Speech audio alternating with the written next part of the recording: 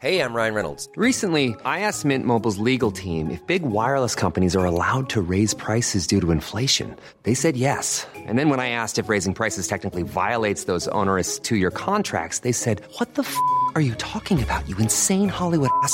So to recap, we're cutting the price of Mint Unlimited from $30 a month to just $15 a month. Give it a try at mintmobile.com/switch. $45 up front for 3 months plus taxes and fees. Promo rate for new customers for limited time. Unlimited more than 40 gigabytes per month. Slows full terms at mintmobile.com.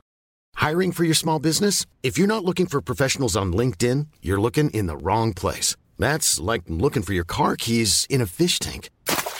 LinkedIn helps you hire professionals you can't find anywhere else, even those who aren't actively searching for a new job but might be open to the perfect role. In a given month, over 70% of LinkedIn users don't even visit other leading job sites. So start looking in the right place. With LinkedIn, you can hire professionals like a professional. Post your free job on linkedin.com/spoken today. The Square Ball Podcast. The podcast is brought to you by Levi Solicitors. There is a 10% discount on your legal fees at levisolicitors.co.uk/the Square Ball. I'm Dan Moylan. Hello. Michael Normanton's with me. Hello. So is Moscow White. Daniel Chapman. Hello. You can get every single one of our podcasts ad-free with early access to the Match Ball. Plus, you get the Extra Ball. It's the only place to get it. With our new subscription at TSB Plus, you also get a daily email and full digital subscription to the magazine, so you can keep right up to date with our very latest issue, which has a cover that abuses Man United, which playing to the audience a little bit, but it's good. I like it. Good design by Joe Gamble. I think it's the first time we've ever had swear words on the front cover, isn't it? I feel like we should have probably done it before, but they're definitely there this time anyway. Those swear words being Manchester, wank, wank, wank. There's still the three wanks, yes, which we're not going to get a chance to sing, are we, in a stadium, which is going to be disappointing because that's kind of what the whole point of Man United is, isn't it? That you can say mean things about them.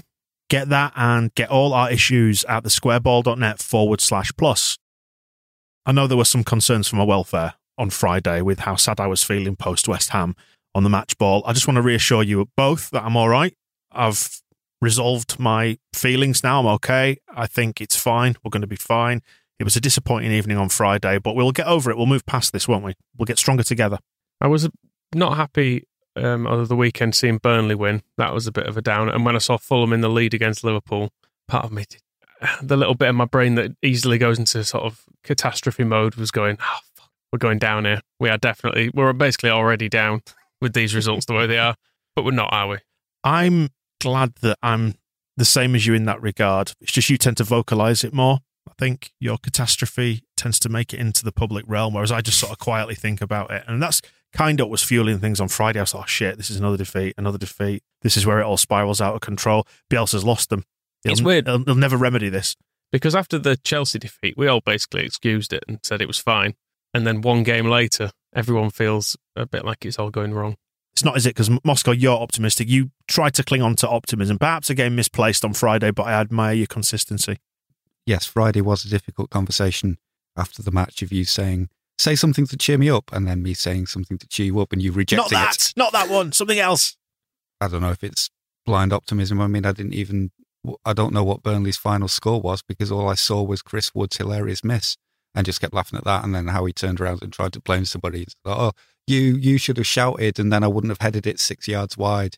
It was the classic palming of responsibility to somebody else, wasn't it? It's like when Rodrigo had that header and he should have scored. You didn't see him blaming anybody else, did he? He just cracked on with it. No, you heard him scream.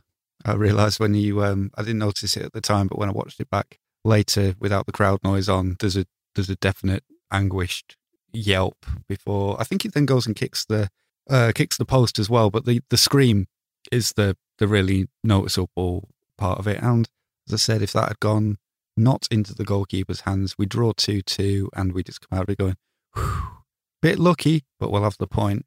From my coaching manual, actually, I think these are my notes from the game the other night in front of me. And second to last point is Rodrigo, don't head it there. There was quite a lot of that. Don't shoot there, don't foul there.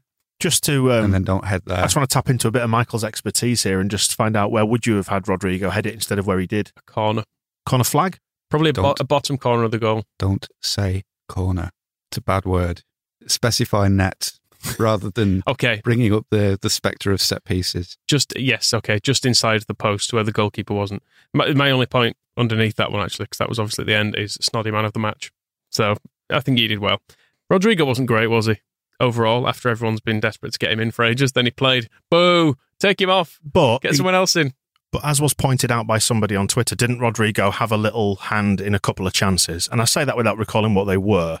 I'm just assuming that person who tweeted it was right. If it's a little hand, is he thinking of that West Ham defender for the penalty we didn't get? That was a big hand, many times over. Playing basketball, basically, wasn't he? It was a tough game for Rodrigo because our midfield kind of got emptied because Benrahma kept running to the wings and Calvin Phillips went with him.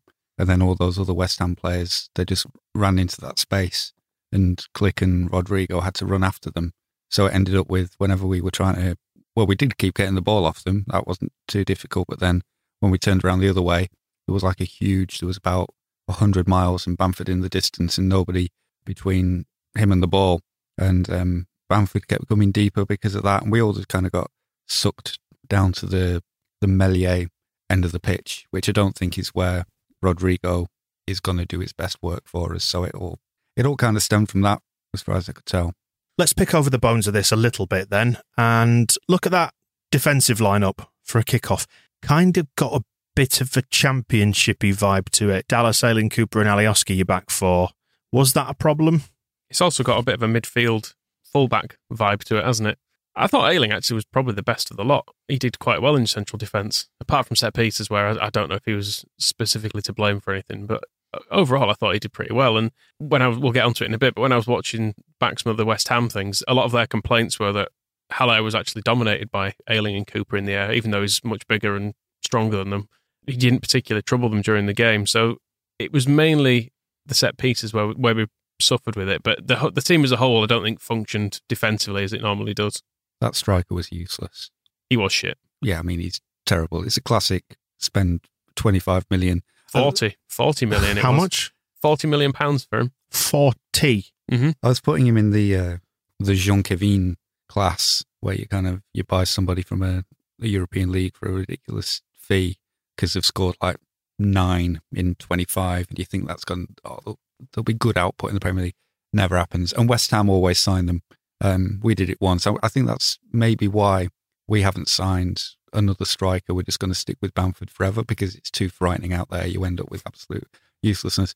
If Luke Ayling was 6'4", he'd be Van Dijk. So that's the only problem we have at the back. What about the substitutions? Harrison and Alioski yanked at half-time because that left-hand side was pretty ineffective, wasn't it? I mean, we thought it was, and then we saw Costa, who made it worse. But I think the substitutions are absolutely fine. It seemed to make sense given how the first half had gone. It just didn't make anything any better, which was not...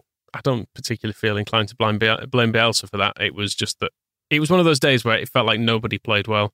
Costa, when you look at his stats, had 25 touches and lost it 10 times. Jesus, that feels like a lot. And also gave away 2 free kicks, one of which led to the goal. So it felt like a day when everything went wrong for him. I don't believe he can be as bad as that on a regular basis. Costa, as a footballer, he's kind of got a sort of a vacant look about him sometimes, hasn't he? Like, he doesn't know what he's going to do, or it's all just been made up on the hoof. Whereas you see Rafinha, you contrast him with Rafinha, who looks to have purpose and focus, and Costa just sort of seems like he's trundling along in the games sometimes. It maybe doesn't help when we've not got a consistent lineup at the moment. It feels like Dallas changes position at least, every game, sometimes twice a game, 3 times a game. He's always moving around. Maybe that isn't helping Costa and people settle into the team.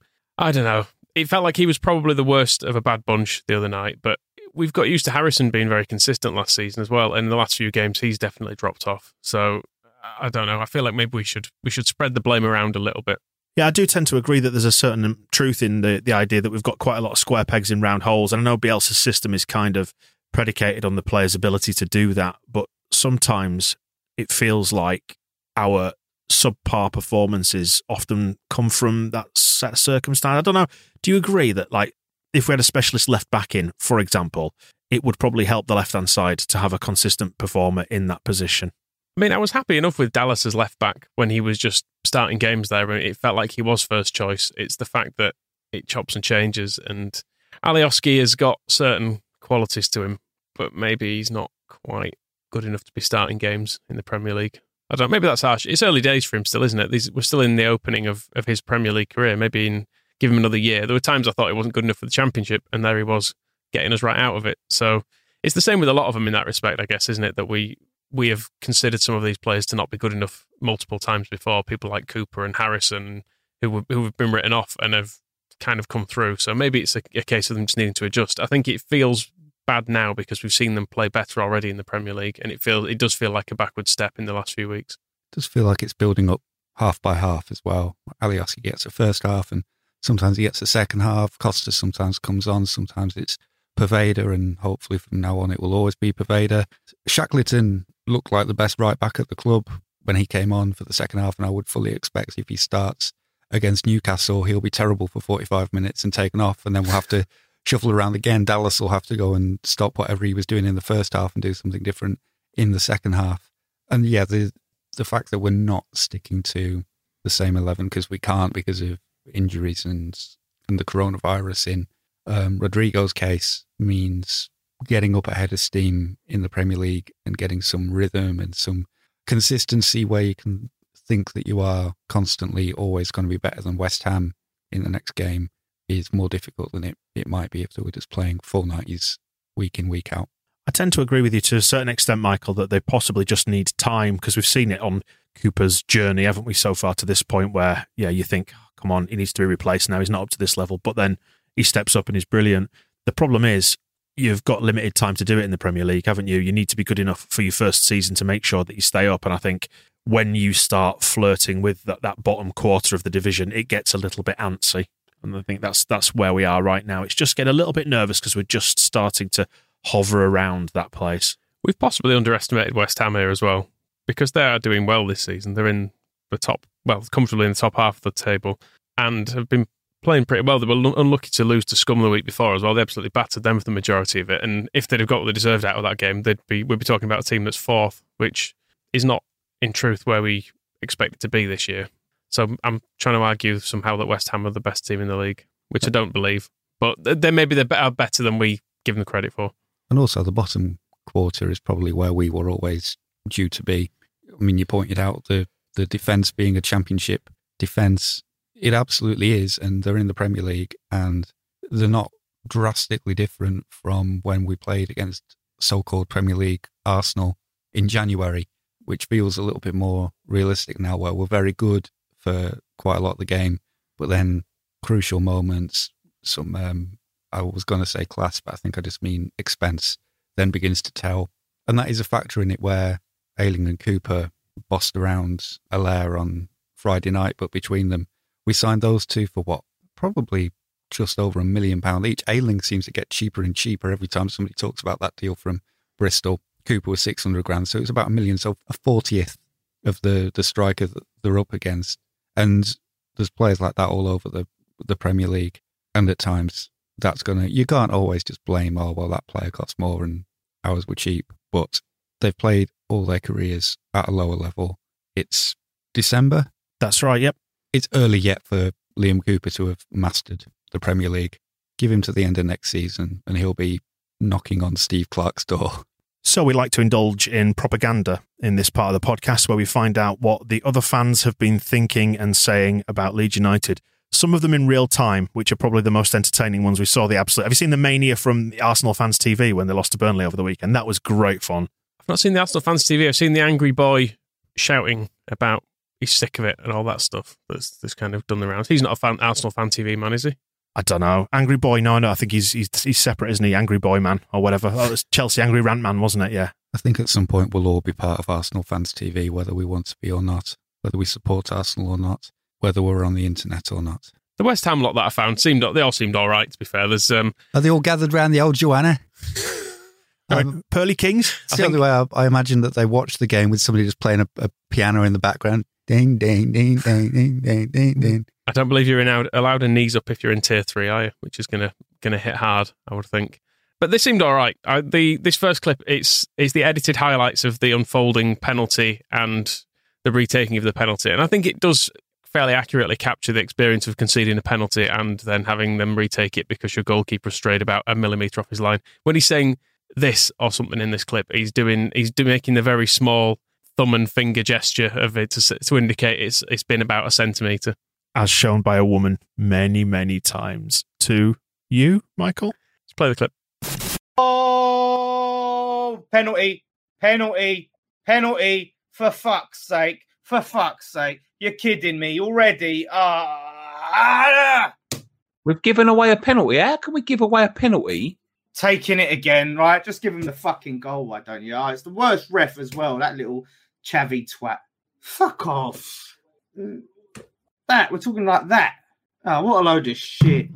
Go on, they're going to fucking score. There's no way they're going to miss a second penalty. No chance. He's just going to smash it down the middle.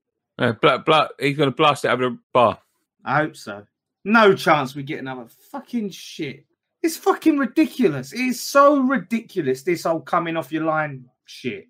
I mean, our players the goalies supposed to see, like, and to try and make sure that they're that fucking much. You're talking like the finest of margins. Soon they'll have to be starting behind the line. Fucking that's pathetic. That is absolutely pathetic. Come on, West Ham. Shove it up this fucking shit ref's ass. And he wasn't off his line. Oi!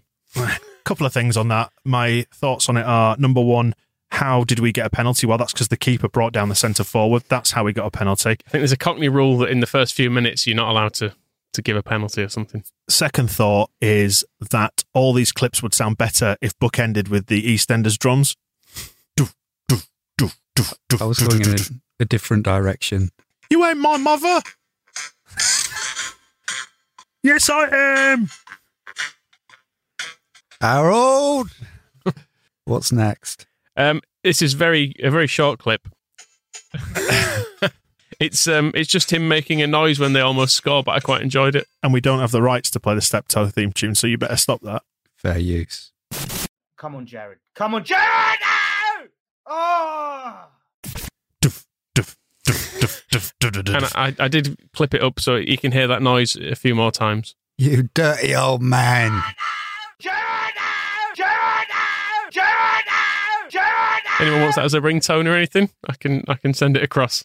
Harold! They made some more good noises as well. You remember Melié's really good save from the header? That also produced some good noise. Fucking hell. Malky Adams says it's not our day. Thing is, mate, wasn't our day. Oh, you bastard! Ha! It's not our day, is it, Malachi? It's not our bloody day. Oh, my God. What a ball in, and someone, Balbuena, was it? Gets a fucking head on it. What a save. Good save. Really good save. Strong hand. Was there a threatening letter at the start of that? Malky Adams says it's not going to be our day. Well, not if we see him first. Very harsh calling Melié a bastard as well when he saves it. Just doing his job and doing it well. On to this one then from the West Ham fan channel. Ben Glander. You see, I saw this name and it made me think of Barry Glendenning, but like maybe his cousin or something. You did just call him Ben Glander, which isn't his name. He's called Ben. That's what I meant. Well, he's got a confusing name. My eyes went all over the place there looking at those vowels. Rearranged them, didn't it? It's like a shit countdown conundrum. I was trying to find clips from this game on YouTube. The one I'd watched before this was KG, we obviously had on the Phil Hay show, and his delivery is very sort of laid back. And then I went to Ben Glander from West Ham fan channel, and Christ, he just doesn't breathe. It stops after about a minute, this clip, but it goes on. The actual clip's about 20 minutes, I think, and it's just him talking breathlessly. We got another set piece, and whilst a lot of Leeds fans will probably look at this game, and be like, well, West Ham only won because because of set pieces. Guys, we thoroughly deserved to win this game. And that was so glad to see that we were thoroughly deserved to win this game. Throughout the chances that we had in open play, the chances that we had from set pieces, we thoroughly deserved to take 3 points away from Ellen Road. Anyway, we get a free kick after Leeds United, they gave away a needless foul on the edge of their box. And a fantastic delivery by Aaron Cresswell. Now, Ben Rama, who took the free kick, as I said, that he actually went for goal, around about the same area where he did take that shot. Cresswell steps. That's a fantastic ball. And there is Angelo Ogbonna, who for me, right now, is probably right up there for Ham of the Year. Right up there for Ham of the Year. And it's a fantastic header. And we do win this game 2-1. We have so many chances. Balbuena hits the post. bloody hell, Van Glander, whatever his name is, Glenn Bander, Van Morrison. He needs to breathe. He needs to exercise a bit of breath control and breathe. Do you know what it reminds me of? You know, in Train Spotting, where Spud goes for the job interview, is he on speed? Yes. And he just talks non-stop. But you mentioned speed, actually. If anyone's seen the film where if the bus drops below 50, something's going to explode. Seems like someone said that to him. So you need to keep talking the whole time. Don't even breathe. We've got your mum downstairs. You stop talking for 1 second. And the bubble bursts. Losers. That's what we are now. We're a bunch of losers. So said Phil Hay on The Athletic. Might not be his exact words, but he has written an article about the need for us to learn to lose because we were going to have to adjust to that in the Premier League. I'm not really a fan of the old losing. I wish we could do more winning than losing. How does that sit with you? He's always hated Leeds as Phil. I think that's long established. So he's bubbled under for a couple of years because we've been doing quite well, but you can tell he's delighted now. A 15-year run up to finally be able to slag Leeds off in the top flight. That's the thing. Yeah, and there's a best of 2020 on The Athletic. If you want to get involved with that, you can subscribe right now and get all Phil's coverage on The Athletic, plus all the football, all the sports from around the world. And the latest deal is at theathletic.co.uk/the square ball. Change of tack from Bielsa then. He's not going to be naming his full team in public anymore. Not because he thinks it's wrong, but because it became a talking point last week. Where were these people last season? This was a staple of his press conference at one point, which I admittedly have never quite liked. I always think it's better to leave some things a secret, but I know he doesn't see it that way. What's your favourite secret? Can't tell you, can I?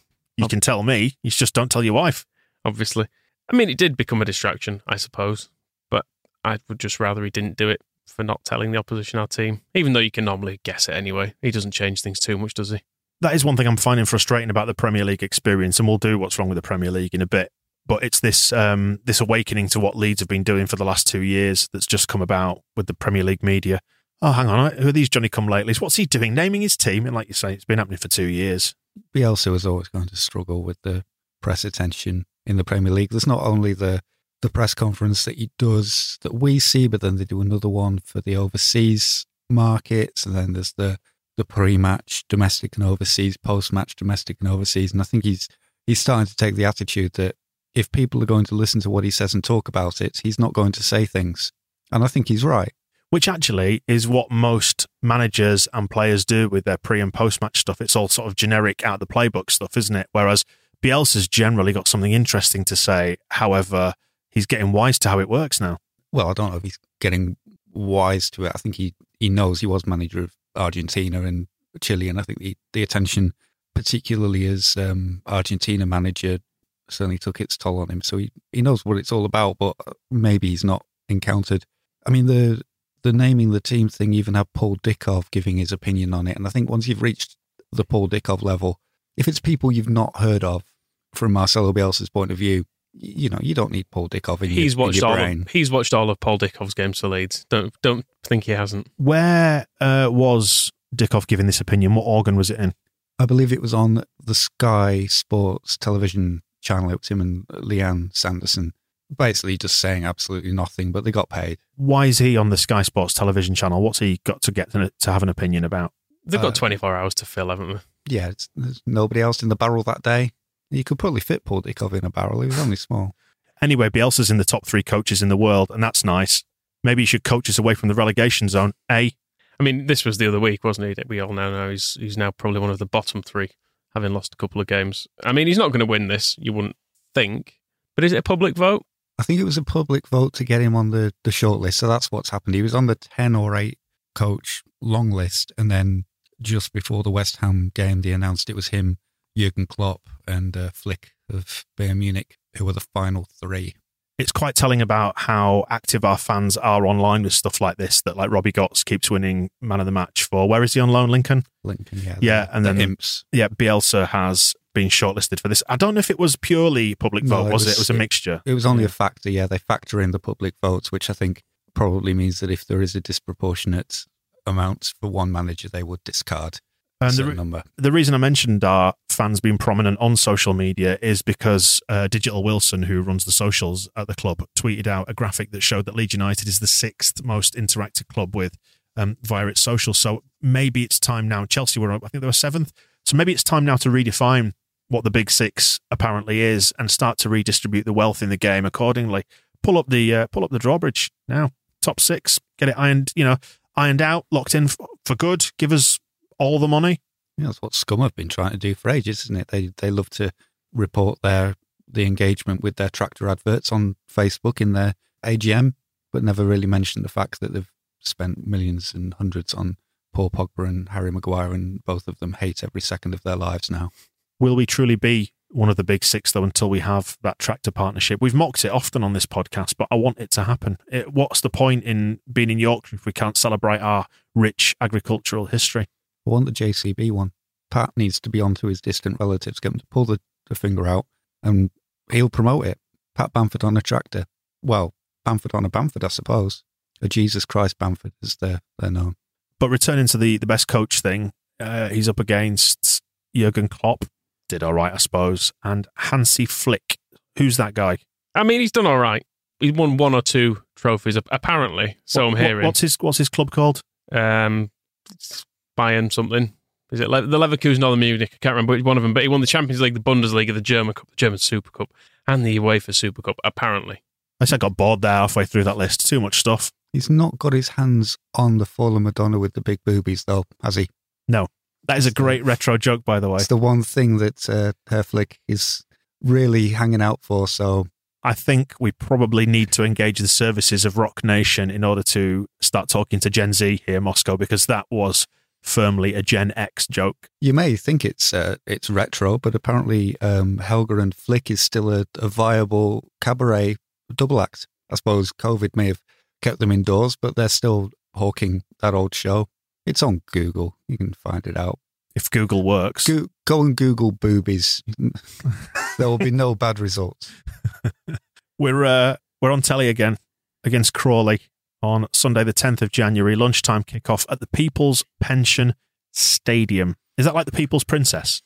Oh, I mean, knowing we're playing at the People's Pension Stadium, it's mouthwatering, isn't it? Just the dreams of always going there. Hey, but at least we get to see Kiko Casilla making a catastrophic error on primetime Sunday, lunchtime telly. The whole country gets to see it.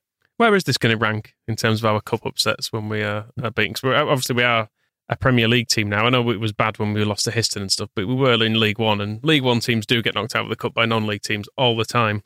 But I don't know, Premier League, Leeds United losing at Crawley? I will beat them. They've got Mark Wright. Which one? The guy from Love Island? Yeah. What was he on Love Island? Essex Towie, yeah, whatever. One of them, yep. So they've signed him for some reason. I don't know why. Okay. Is that true? That is true. Oh, right. He plays in the charity match that's on at Old Trafford every year. What's it called, that thing? Soccer Aid. That's the one. Yeah. All right. Decent player. Is he going to be playing against us? I can only assume it's some PR thing. I might be wrong. Maybe he's very good. I was going to say, it sounds like that Sutton United thing where they were paying the goalkeeper to eat a pie and then he got banned for contravening betting and advertising regulations. So hopefully maybe there's some kind of no Essex people rule that this will break. Although I suppose all of Crawley then gets ruled out, don't they? Is it in Essex? I don't know. Where's fucking down south, isn't it? I don't know. Near Sussex. I don't know if it's actually in Sussex. Should we check? We could have checked this, couldn't we?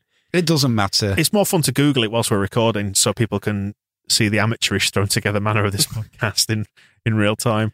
It's in West Sussex. Oh, right. For fuck's sake, how can there be more than one Sussex? Wessex.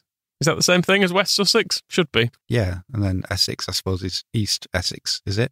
A very pertinent question is which tier is that going to be in when it comes to January? Does this mean that Sussex is South Sussex? Yes. And I'm not aware of there being a Nussex. Maybe we need to speak to the Boundaries Commission about this, get it sorted once and for all. I mentioned Rock Nation there before. We've got a partnership with Dugout. Or is it Doug Out? Is it a fella called Doug, whose surname is Out? Doug Out. Yeah, don't know what they do, really. Videos and stuff, content and things. Gen Z. Yeah. I remember the Dugout being like a Champ Manager website in about the year 2000, so I guess it's that. Probably done a partnership with them. That's going to blow the minds of our younger listeners who won't be aware that the internet's been around for over 20 years. Yep. If you want to look up the Dugout, the Championship Manager site from that, I don't think it exists anymore. Apparently, we're now up there with AC Milan. I don't know why we've mentioned Arsenal in there, but I presume alphabetical order. Barcelona, Bayern Munich, Chelsea, Juventus, Liverpool, Man City. They all do stuff with these people.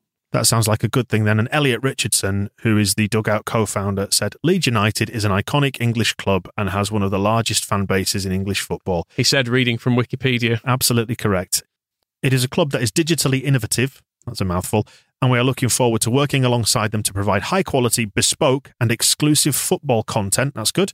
During the first season back in the top flight. So there'll be a second season according to that logic, won't there? That's good. That's locked in. That is pleasing to know. Thank you, Dugout, for confirming that. I'm having a look at their website. They have a lot of stuff already. I can't find us. I found Derby. And it's basically just all the sort of post-match interview videos in a list. But I suppose it's for football fans, so you can kind of scroll through it. And if you're not, really drawn in by Wayne Rooney saying that the players are smiling again, you just have to scroll a little bit and you can see what's happening for, who takes my family? Fortuna Sittard. Really, they've just thrashed Heracles. So it's good that I've got an app where I can go from Fortuna Sittard's goals from November 2020 straight to, Leeds, I found us. Wow. Stuart Dallas on West Ham defeat. Well, that's nice. And doesn't he look sad? He looks like a sad old dog that's sort of, you're denying him a biscuit, but he's tired of it. And a very engaging video of a Marcelo Bielsa press conference. So all those Gen Zers can tune in and look at an old man staring at a table, basically, while his nephew kind of tries to get him to eat a Jaffa cake or something. It's just, it's basically it's LUTV in somebody else's app, as far as I can tell. But yeah, I mean, that's all right. Ooh, Lokomotiva Zagreb. We've lost Moscow now for the rest of this episode, haven't we? Completely. Lokomotiva Zagreb are ready for NK Osijek. Are you ready for the Zagreb derby? Well, no, but maybe if I watch this, I will be. Feeling the hype now. From Marcelo Bielsa then to a more serious matter and another Argentinian icon who was over here, the passing of Alejandro Sabella, Alex Sabella in his anglicised form, who died only 66, man. It's been an absolutely bloody rotten year all round, hasn't it? 27 appearances for Leeds and 2 goals. In a declining team. We probably didn't see the best of him. Arguably, Sheffield United got more out of him. He did a little tour of Yorkshire, but fondly remembered for having fantastic hair at Elland Road, looking fantastic in our Admiral kit at the time, and as the obituaries in Argentina kind of always played up, being regarded as just a good person. That coming to England at the time, off the back of the 78 World Cup with Ozzy Ardiles and Ricky Villa, the initial excitement did kind of dissipate as the Falklands War loomed, which ended up with Ardiles went on loan to Paris Saint-Germain and Ricky Villa was all over the place. Sabella left just before that, but the fact that he was well regarded everywhere he played and kind of overcame any sort of concerns about nationality or ability to fit in and be friendly says a lot about him, and that's one of the things that Argentinian people were proud of him for in the end, and quite similar to Bielsa in a lot of ways. It's funny that they were both one of the very few matches that Marcelo Bielsa actually played as a defender. He's photographed trying to stop Alex Sabella from dribbling around him, and then reading some of Sabella's statements in later life, he was very political and very shared Bielsa's concern for the people in society who have least. And I was reading some of that stuff, and it could almost be Bielsa speaking. It's a lot of the things that we've heard him say over the last couple of years. Sabella certainly shared those views, and a weird one. I'm not entirely clear because we are translating it all from Argentina, and obviously the exact circumstances will be only known to his family. But he's not been well over the last few years. But the news of Diego Maradona dying certainly seems to have brought on the final impact of his heart condition and got him back in hospital again, which is says something about his continued ability to be sympathetic towards other people, that he would take things so hard. But I think everyone, obviously we're all too young to have watched Sabella play for Leeds, but those 27 games in a season where we finished 9th, it was just before the relegation season. He did have the ability to brighten things up before Alan Clark came in and said, no, it's 0-0 draws or nothing from now on. There's never been a faster or easier way to start your weight loss journey than with PlushCare. PlushCare accepts most insurance plans and gives you online access to board-certified physicians who can prescribe FDA-approved weight loss medications like Wegovy and Zepbound for those who qualify. Take charge of your health and speak with a board-certified physician about a weight loss plan that's right for you. Get started today at plushcare.com/weight-loss. That's plushcare.com/weight-loss. plushcare.com/weight-loss. Since 2013, Bombas has donated over 100 million socks, underwear, and T-shirts to those facing homelessness. If we counted those on air, this ad would last over 1,157 days. But if we counted the time it takes to make a donation possible, it would take just a few clicks. Because every time you make a purchase, Bombas donates an item to someone who needs it. Go to bombas.com/ACAST and use code ACAST for 20% off your first purchase. That's bombas.com/ACAST, code ACAST. Here's a cool fact. A crocodile can't stick out its tongue. Another cool fact, you can get short-term health insurance for a month or just under a year in some states. United Healthcare short-term insurance plans are designed for people who are between jobs, coming off their parents' plan, or turning a side hustle into a full-time gig. Underwritten by Golden Rule Insurance Company, they offer flexible, budget-friendly coverage with access to a nationwide network of doctors and hospitals. Get more cool facts about United Healthcare short-term plans at uh1.com. We're in that strange Christmas period now where we have actual midweek games, which are a very rare beast in the Premier League. I kind of forgot that midweek football exists, but we have a game on Wednesday, tea time, against Newcastle United. 3 Uniteds in a row. West Ham, Newcastle, and then on Sunday, we go to Old Trafford. United. There's only one United. Leeds. I mean, I was quite happy without midweek games, to be honest. I think it always felt a bit too much like hard work, those midweekers. And 6 o'clock on a Wednesday. I mean, what is this filth? After the West Ham game, I'm coming around to the idea of no weekend games. Either 6 o'clock it's the Partizan Belgrade slot and should be reserved as such. Forevermore, in perpetuity. Is this now a must-win game? It feels like it's had a lot more significance heaped upon its shoulders since we've hit this bad run of form. It isn't actually a must-win game, but I feel like for my own sanity, it might be. Because otherwise we're going to go into the weekend probably going to lose at Scum. I know Moscow's going to disagree with me, but probably going to lose at Scum, and then we're into a run of 4 games without a win, maybe 4 straight defeats, and I will start panicking because teams around the bottom might start picking up all the points, and then we're going to be within striking distance of that bottom 3, which I don't like. This is the Premier League, though. We don't just get Rotherham at some point that we can look forward to and pin our hopes on. Oh, we'll play Donny in a couple of weeks. We'll beat them. It's not like that anymore.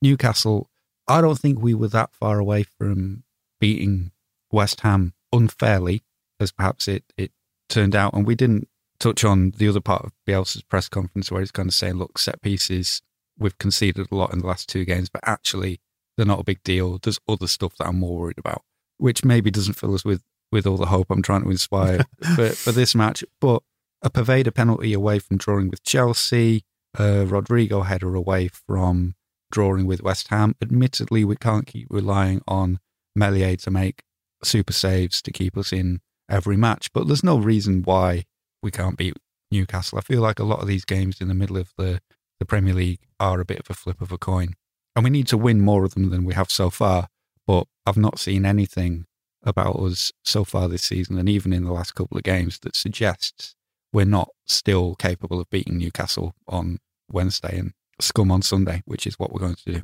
I tend to agree with that. I think both of these games are winnable, provided we perform to our best and we get a little bit of luck, but we also make our own luck and make better decisions, and our £27 million striker puts the chance away that he gets. Performing to our best is another interesting thing that Bielsa's been talking about. He's made the point that Chelsea, in particular, raised their game against us, that their physical outputs were, so I think he said something like 20% higher than they'd been in any other game, and that our physical outputs were actually highest than they'd been in any of our games to match them. So that's the other thing that we are encountering. I suppose it's the downside of being Leeds United is that Chelsea, West Ham, Newcastle, Scum, they want to beat us, and they also recognise that because we play absolutely mad football, they have to work a lot harder to do it.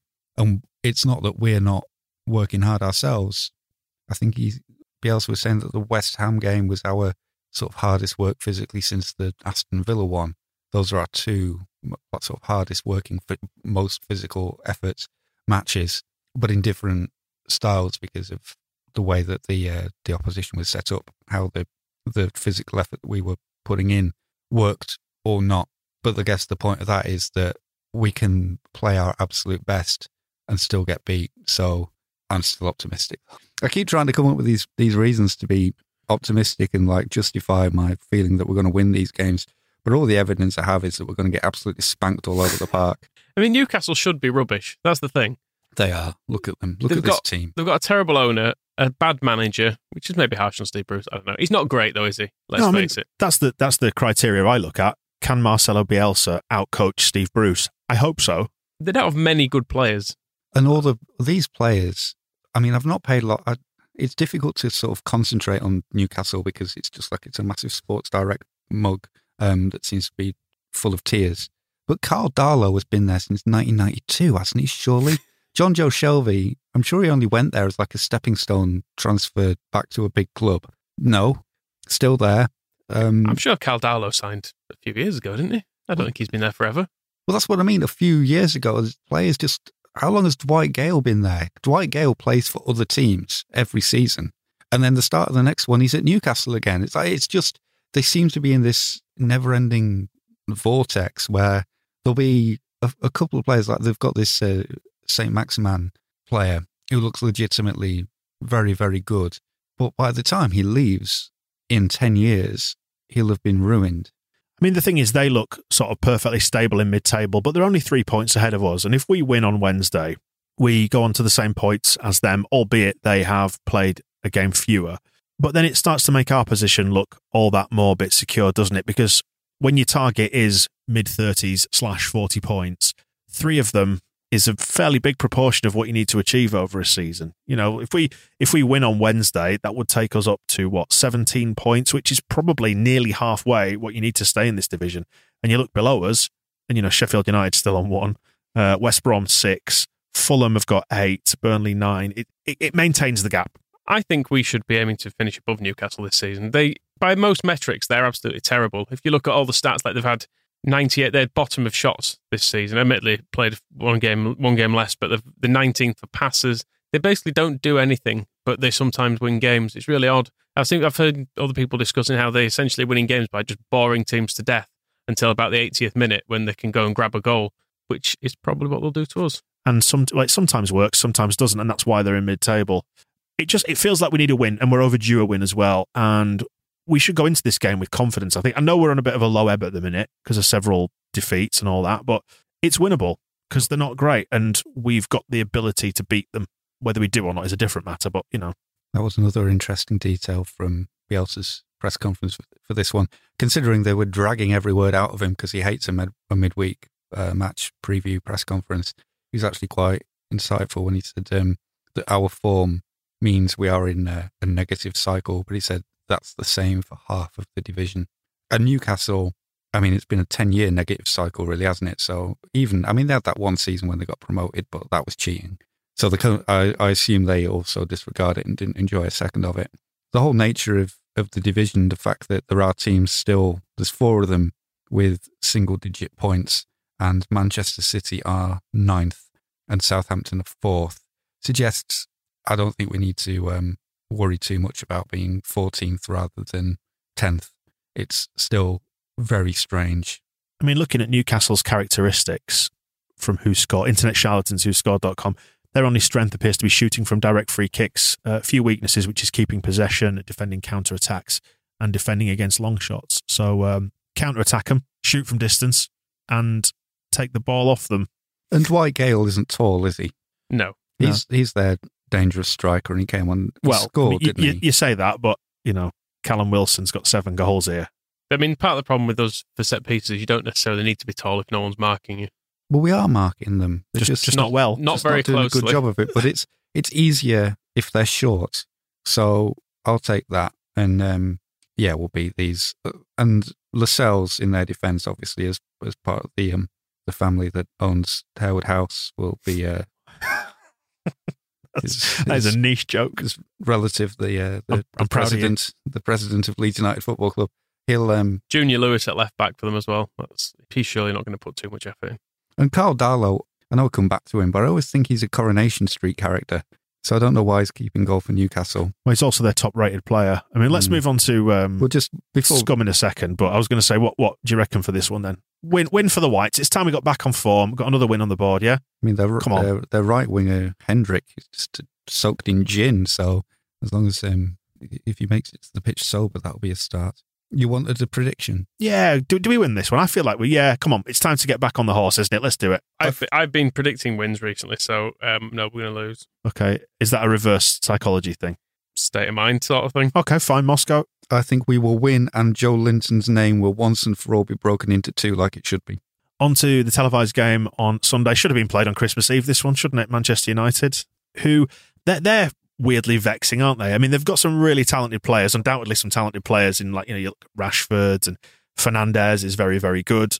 But as a unit, they can be got at. I'm not suggesting we will get at them, but if we are at our best on Sunday, we could cause them problems. We could. I put their game on the other night because I was wanting to see them lose, and then they pulled it back to 3-2. And the little bit of me went, oh, they're going to win this now because it's Scum. But then they didn't. And maybe that's just about where Scum are now. They're not actually the team that will do that anymore. They do still come back and win games, but even when they do, it doesn't win them anything. It just gets them to be fifth. They're above Manchester City. How is this happening? Like, they look like the most miserable club ever. Whenever they cut to Ole Solskjaer, just watching them conceding goals, it's his favourite team, and he must hate every second of being in charge of them. And yet, above Pep Guardiola. It's really weird, the Premier League. I'm just looking up and down the table. There's a lot of teams got a lot of points at the top end, and then there's that sort of cluster of teams that are just sort of sitting below us that have got basically no points. There's a lot going on at the top end there, because the gap from Spurs, who are top on 25 points, down to Man United, who are 8th, is just 5 points. Man United on 20, Spurs on 25, and Man United have got a game in hand. How have they managed to amass 6 wins, 2 draws, and only 3 defeats? Because they're not good, are they? And they seem to be perpetually in crisis. It's weird. They seem to get a lot of penalties still, and Fernandes scores goals, and that seems to be more or less their plan. They're basically terrible for most of their games, but then occasionally they still win some because they've got some good players. I've not seen them play well for a long time. I think that's the thing, is even though the difference between them and Chelsea is that their players are really, really good and seem arsed. Whereas whenever I watch this, I mean, Paul Pogba is one of the world's greatest players, but you're right, I don't remember the last time you saw him linking up with Fernandes and thought, oh, well, there's a couple of players that's going to absolutely tear up this league. It feels like if a pass goes from one Man United player to another, you think, fucking hell, that was lucky. David De Gea he's basically finished. Luke Shaw spends most of every game just with a recurring injury. Lindelof is Pontus Jansson's understudy for Sweden. Harry Maguire is a joke. Scott McTominay, I mean, I can't believe they're actually still picking him. He's the new, if anybody remembers Scott Gemmell, he's very reminiscent of him, who scored against Scum, I believe, in the year we won the league, but then faded out of the picture of Nottingham Forest. I think like £1-2 million move, and then everybody realised he was shit. Marcus Rashford obviously is a fine human, so needs to leave, and the rest of them, they just kind of blend into one. Cavani isn't on this team sheet that we're looking at, but he's there and he's scored a goal, so I assume he'll stop. He's done his bit. Just looking down Man United's results for this season: West Ham away, Southampton away, West Brom they beat, Everton away, Newcastle away, and they beat Brighton. So it's not like they've been tearing it up against the top teams like Leeds United. I mean, they got thumped by Spurs. They lost to Arsenal as well, didn't they? So a team like us is going to absolutely demolish them, aren't we? They do seem slow to start in games, which might help us. And they look knackered as well late on, quite often. So that is the hope for us, that we can just go out there and blow them away early on. But I am still worried, and I don't think we'll lose. Sorry. Thankfully, they've got a tough test midweek on Thursday, so we've got an extra 24 hours of rest time. They are playing at Bramall Lane against Sheffield United at 8 o'clock on Thursday evening. Scum in some sort of parallel league where they only have to play the really shit teams and we're playing the good ones?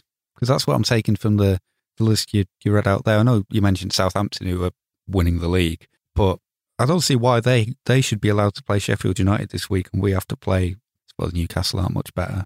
Well, either way, so you're fearing a defeat, Michael. What about you, Moscow? We beat them. Look at them. They're absolute garbage. Well, I'll tell you what, 2 wins this week heading into Christmas would put a vastly different spin on things, wouldn't it? I think 4 points would look good. And who do we play after that? Burnley. Easy. Set-piece specialists, Burnley. We have nothing to fear from them.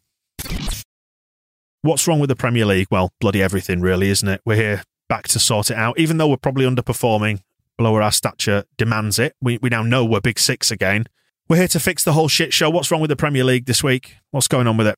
Well, it's meant to be the best league in the world, isn't it? Which is because of the pace of the play, the attacking football, and set pieces aren't part of that, if you ask me. Get rid. I'm not saying this because we're terrible at them.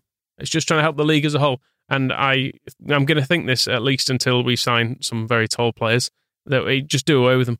5-a-side rules, head high, no set pieces, walls around the pitch maybe, so it bounces back in. Well, we could do it like they did at school to really iron this particular problem out. Do you remember when you were at school and you play football, like maybe it was raining outside, so you do it in the sports hall or whatever, or in the way over they had the assembly in the main hall, and they'd turn benches onto their side. And a bench is exactly the same height as a football. And if it went over the bench, that was it. It was out. Done. So you can only kick it off the benches. So I'm proposing we install school benches all the way around the touchlines in Premier League stadia. There has been a movement in recent years to try and abolish throw-ins. You should have kick-ins or something as well. I think that would that would make our lives much worse if people were able to take corners from anywhere down either touchline. But maybe the rule change is we need to go the other way, is abolish corners and replace them with throw-ins. Maybe you can have a throw-in on the goal line wherever they go off, so you can have one into the 6-yard box. It'd be a chaotic new thing. Or do it like hockey. Would short corners be easier to defend and you have to use a stick? Yeah, interesting. I'd like to see how good... Does the stick just sit at the side of the pitch for whoever needs it? Or do players have their own sticks? I mean, there are licensing opportunities for merchandise, aren't you? If you go and buy, Fred's stick, that he get one like him. But it would be, let's see how good these so-called Premier League footballers are when they're asked to take a corner with a stick. And if we do implement the school rules as well, if you forget your kit or maybe there's a clash, then you've got to do it in your pants. Seems fair enough. I think, as well, we've not covered the fact that this is a health issue, because there's been a lot of research done now to suggest that head injuries are a big thing, that heading a football itself is bad for you. So we're cutting that out. So we're saving people. I'm still trying to work out how players in their pants is going to make defending corners easier. Distraction. Get them in the pants and grease them up. You're thinking about Rodrigo de Paul again, aren't you? So what? Christmas just around the corner, but after Christmas is out of the way, it's New Year. New Year, new you, and maybe a new house. If you are planning to move, get in touch with Levi Solicitors, who can sort out your residential conveyancing, which is necessary. They also do stuff around new build residential properties as well. There is a 10% discount for going through Oz. I'll give you the URL in just a second. But just to say, Levi's 85 years old, so they've got lots of legal excellence behind them, and they are a Leeds company you can trust, big Leeds fans as well. Completely transparent with their fees. You always know what you're paying. So if you are planning to get on the house moving train in 2021, get your conveyancing done through Levi Solicitors. Head to levisolicitors.co.uk/the square ball. Heroes and villains then, good and bad, people who've done things right and wrong by us across the last 7 days. The first up is the Ken Bates Villainy Award. Nominations, please, gentlemen. Our terrible players. Is that all of them or just select few? Or let's say all of them. Our terrible manager. Yep. And our terrible owner, who needs to spend more money. Okay. So get those three out of the way. First of all. So let's run through these grievances. What's wrong with our terrible players? Not good enough, not any of them. All rubbish. You saw them the other week night, didn't you? I believe I did, yeah. Didn't enjoy that. Useless. Get rid. Get Barry Douglas back. Get Eddie Gray in. Play Joe Geldhart. Barry Douglas. That's what I'm saying. Well, our terrible manager doesn't know the English game, does he? As has been proven. Correct. So doesn't speak the Queen's that we know of. Gazes at his shoes. Have you ever heard Chris Wilder naming his team before a match? No. He clearly does know the English game, does Chris Wilder, doesn't he? He knows it well. He knows all levels, which is why he's striving to play at some more. I mean, as Matt Law from the one of the shit papers rightly pointed out, it's such a shame that he wasn't allowed to be nominated for the FIFA Men's Coach of the Year in 2020. Otherwise, I think he would have obviously beaten that. What was he called? Hansi Flick, were you saying? Yeah, with all these cups. All these pots that he's won, going on about it. I mean, that mid-table Premier League finish and propping up the whole division by getting 1 point so far in the season does deserve recognition, clearly outperforming what Marcelo Bielsa's done over the last 12 months. Correct. The terrible owner, Bates, are we getting Bates back? I think so. The empty stadiums has made me miss Ken Bates. When you see Ellen Road with lacking atmosphere on telly, you think, yes.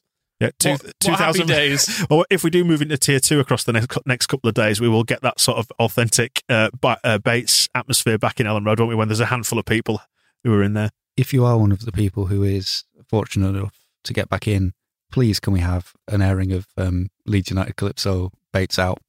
Who else then? Now we've dealt with our club, our awful, dreadful club. Mark Wright. Are you on about the Towie one? Yeah. I used to work at ITV in a previous life, and he was somehow, I think because he'd agreed to do stuff, he just fucking popped up everywhere, and I grew to hate the sight of the man. And I thought in leaving that job, I'd never have to see him again. And now here he is in Leeds United's universe. Get out of it. Get back to doing whatever it is you do. I'm not entirely sure what it is. Some sort of presenting stuff. He's on the evening show on Heart, the radio network. Yeah, I don't have to listen to that. I have to see Leeds things. Get out of it. We also nominate Mark Wright, formerly of Liverpool and Chester City, for the state he left a fine football club in at Chester. I was just having a look at some of the accusations levelled against him.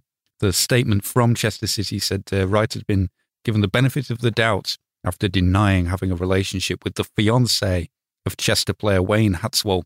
Hatswell was then granted a transfer request to Kidderminster Harriers, and Wright continued to deny any relationship with Hatswell's former girlfriend till they were seen together on a trip to Dubai.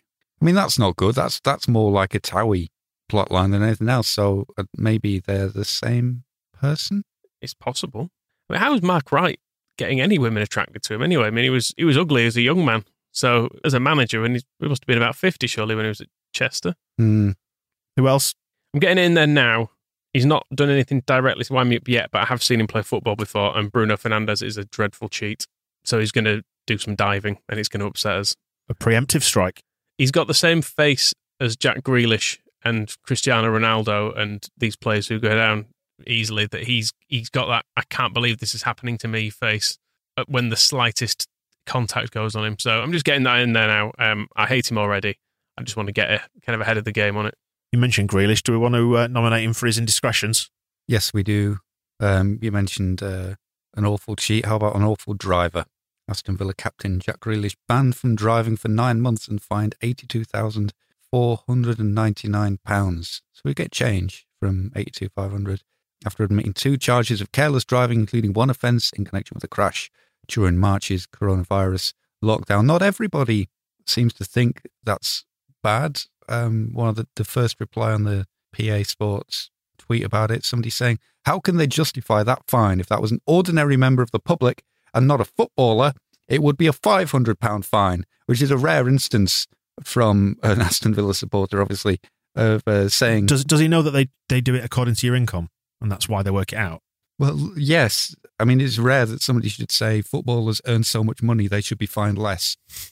But there you go. But they're a weird breed when it comes to Grealish. Oh, did you see there's a brilliant clip that you may see doing the rounds on socials of him arriving at the court today, and somebody pulled his car up to the front of the court, so all the photographers gathered round the obviously the black Range Rover, when actually Grealish arrived from the other direction on foot and tried to sneak in behind the photographers, but it didn't quite work. So what they all did was clock that he was there and turn round. Nice. Simple move, but it worked a treat. I mean, if Villa fans are concerned about him having to pay such a large fine, they could also get in touch with him to mention that taxes for a man on his income, not that much. In fact, £82,000, he could have a driver full time there to drive him around in whatever state he happens to be in. I mean, do we want to nominate this one? Because he's just been chirping off again, and there was one wild accusation via Twitter of us becoming quote unquote obsessed by Lampard. But he's just such a twat, isn't he? Well, do you remember when we were about to play them and he said that fans shouldn't be allowed in because it wouldn't be fair? Do you remember when he said that? No, I remember Bielsa saying that. Yeah, Frank Lampard didn't say that, did he? He said it was fine. But now London is going to be locked down. It's not fine anymore. It's not fair, actually. I remember him saying at the end of the game against us that he hoped all the fans had enjoyed it and would go home, and he was going to have a small glass of wine, and then he going, maybe a large glass of wine. And that it was a great thing that they'd all had a nice night out together. Yeah, it's like most things in the world. If it's happening to Frank Lampard, it's a real concern to Frank Lampard. If it's not happening to him, never mind, eh? Can't you all just deal with it? I'm sure he didn't mean anything by it. It's probably just an off-the-cuff remark, but it's that entitlement that's underneath it that it all just points towards. It's his view on everything. When I'm sure when he was asked about black managers not getting the interviews, he sort of said, "That's not really a problem." No, it's not really a problem for you, Frank. That's a different thing from it not being a problem. He won't have known that people couldn't go to football matches in Leeds, because I don't think he really understands what the concept of a Leeds. The North. Irrelevant to him. It's just like, well, if they're in here, they're in everywhere. Oh, you mean they're not? Well, what's that about? Don't make any sense. You slags. Who's having it? Preemptive Bruno Fernandes. He hasn't actually crossed us yet. He's gonna. You mark my words, this will prove to be a correct decision. We can't give it to Grealish because that would set off the Villa lot. We can't give it to Lampard because that would set off the Chelsea lot. Scum, let's do it. Fernandes will nominate and award their one good player as a villain. Nothing can possibly go wrong. Right, the Andy Hughes Hero Award time now then. People who've done some good stuff. Go for it. We do have one good team, at least. Our under-23s. They won. That was good. Is it time? All I'm saying is, who won a game this week? Who lost a game this week? Switch them. All those people saying that Tyler Roberts was not effective enough when he came on as a substitute against West Ham. Quite clearly, he needed to play more. Do you know what? I've just realised we completely failed to mention how bad Tyler Roberts was because I've forgotten he was on the pitch. I actually did the maths there on because you've got the how many touches he had. I think he was taking a touch every couple of minutes. Pat Bamford had a touch every 3. So not as bad as your so-called statistics made him seem. And your agenda. You hate him. I've used your own arguments against you to point out he was actually not terrible. He was only 2/3 as terrible as Bamford. He was just pretty bad. No. Well, I like him again now because he's in the under-23s. It's time to play them all in, and we know, as you mentioned before, there in the Ken Bates-Villainy Award, who needs to be put in charge of those youngsters. Eddie Gray, or potentially we could get Paul Hart back out of retirement because that was the other name that was always thrown around when this idea was in the air. So we're putting Eddie in charge, we're playing the kids, and Premier League survival will be secured soon. I mean, the under-23s did win that game with a very dubious penalty. I don't know if anyone saw it. I think someone was half fouled about a yard outside the box and the ref gave it, but rough with the smooth. No VAR in that league, which is better as well, actually. In fact, let's just watch that. Put that on at Ellen Road and make the first team play at Thorpe Arch. Other nominations. Our women's team also won. Won a cracking game as well. They were 1-4-3. They were behind 3 times in that. Entertaining, winning, much better. And they haven't been allowed to train for 6 weeks as well, so maybe that's another argument against Marcelo Bielsa's coaching. He's been making them practice. Whereas if you just don't bother, it's fine. Are you suggesting they've not been looking after themselves? Oh, they've been Flora Snelson interviewed, I can't remember which, I think it was one of the players, it was a midfielder, about what they've been doing during lockdown, and they did have the Strava apps to track the running and all that kind of stuff. But no, actually getting together and kicking a ball to each other, which fitness in the first team, not a problem, and apparently not in the women's team either. Where the women have got an advantage is they're not practicing kicking the ball to each other, but can still do it. The men have been working on it day in, day out, and they're just getting worse. Regressing, if anything. So we're going with the argument of playing the women instead of the men's team then. Put Eddie Gray in charge, get the women in. Women and children. Women and children first, which is exactly like it was on the Titanic, which is quite apt. I feel like Lucy Ward could be the women's Eddie Gray. Put Lucy Ward in charge and play the women. Good. Fixed it then. Right. Is that everybody who you're nominating for heroes? It's not been a good week, has it? Not really, no. What about who's the referee on Sunday? We don't need to know really, but whoever is the referee on Sunday against Scum for giving us a penalty for sending off Bruno Fernandes? It's a Mank, isn't it, who's in charge? Oh, they're giving it to the one who did the derby? Because I listened to the derby, the Manchester derby, obviously. I'm not suddenly referring to that as, oh, it's the derby. It's the most important game ever. But the only interesting thing of that was listening to how long Martin Tyler could string out the fact that, well, he's from Manchester, but he's never made a claim for either team, and so he's allowed to play. And Gary Neville saying, is he all right? That's when I decided to dip back into football over the weekend after my sulk on Friday. It was a dreadful game as well, wasn't it? Awful. But at least we'll give them a hiding on national TV on Sunday and remedy the situation for Sky. And if not, I'm just going to not go on the computer for a while. Just let it all wash away for a little while. Thankfully, we don't have to actually see any Scum fans because of lockdown. It'd be worse when you had to work in an office with them and go to school with them and stuff, wasn't it? That was awful. That was dreadful. That's why I think I used to get anxiety about these games at school, because even though it was Wakefield, there was always a few, weren't there? Just you never more than 6 feet from one. And thankfully, you don't hang around the schools anymore, which is good. So, well done, the ref, for giving us whatever you give us on Sunday, and don't give them and whoever you send off. Who is the hero of the week? That ref? Well, not yet. He can be next week's. I just want to preemptively nominate him just as a kind of a... So he'll obviously listen to this, so he just knows what he has to do. All right, we're in his head. Tyler Roberts, then. Sure you don't want to give it to the under-23s? Already Gray. Hey, Tyler Roberts, as representative of the under-23s and our shining hope for the future. Okay. I like him. I think he'll come good. He's going to, when he's 30 and he's lifting the Ballon d'Or for us, nobody will remember this tawdry substitute appearance. Well done, Tyler. That wraps it up then for this week. TSB Plus is where you will get all our podcasts ad-free. If you want to subscribe to that, have a look at thesquareball.net/plus. Loads more on there. The Extra Ball, full digital access to the magazine, and a daily email written by Moscow, which is above average most days. Some days. Thanks for listening to this one. We'll catch you next time. The Square Ball Podcast.